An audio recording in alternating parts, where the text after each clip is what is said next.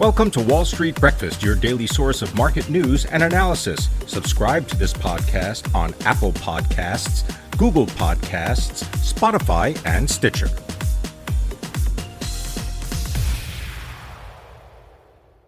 Good morning. Today is Tuesday, December 7th. I'm Pim Fox. Our top stories include the Big Apple vaccine mandate, Americans' savings are set to fall, and a traffic rebound means more wasted time. Those stories and more, but first, let's get a check on markets.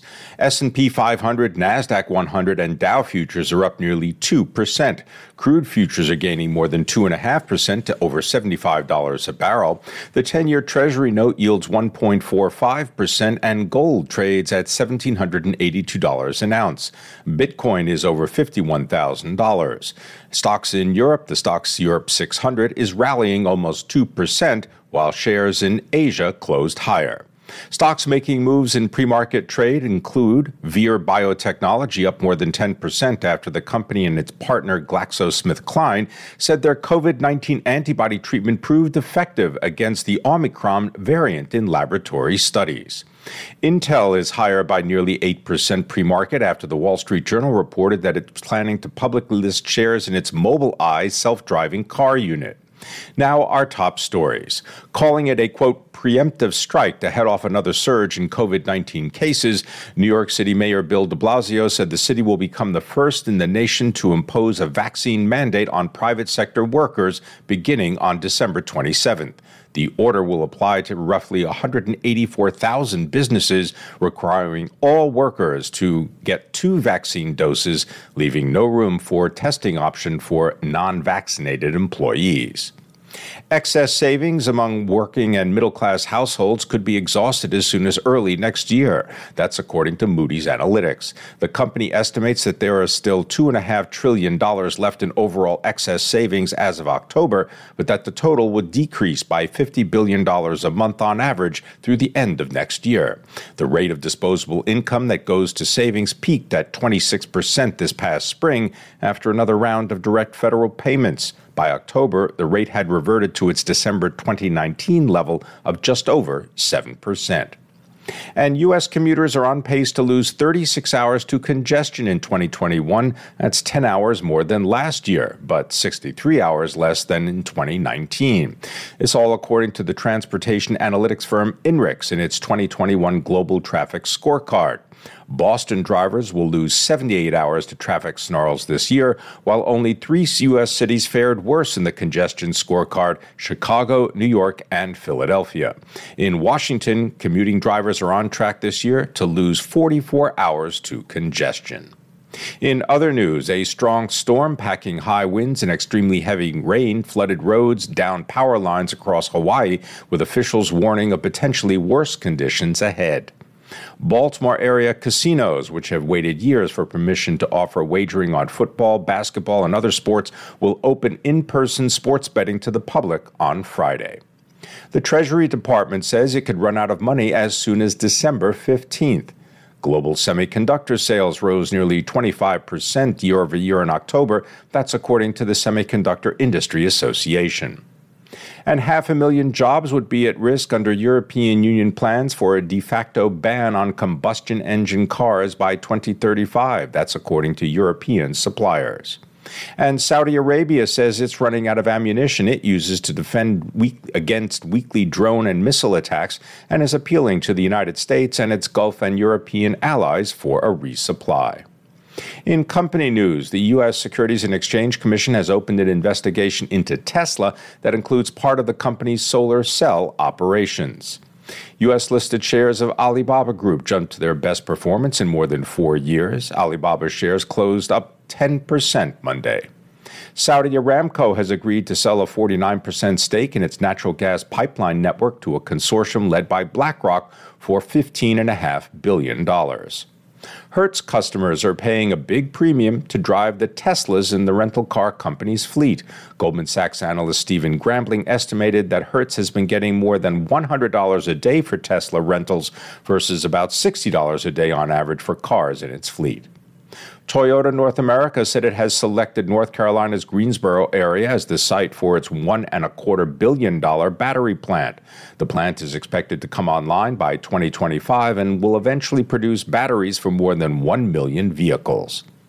Constellation Brands, the brewer of Corona beer for U.S. consumers, has agreed to build a brewery in southeastern Mexico almost 2 years after the government ordered the closure of a nearly completed $1.5 billion plant near the U.S.-Mexico border. A takeover deal sparked a 66% gain in shares of Del Taco. The fast food chain agreed to be acquired by Jack in the Box in a deal valued at nearly $600 million. Consumer products maker Procter & Gamble closed above $150 a share for the first time. AutoZone reported higher earnings in the quarter. Same-store sales, or sales from stores open at least a year, increased nearly 14% over the previous year. Eastman Chemical announced an accelerated share repurchase agreement for $500 million. Nucor says it will build a new micro mill to supply steel reinforcing bar to the South Atlantic region, anticipating continued strength for rebar used primarily in the construction of roads, buildings, sidewalks, and other structures.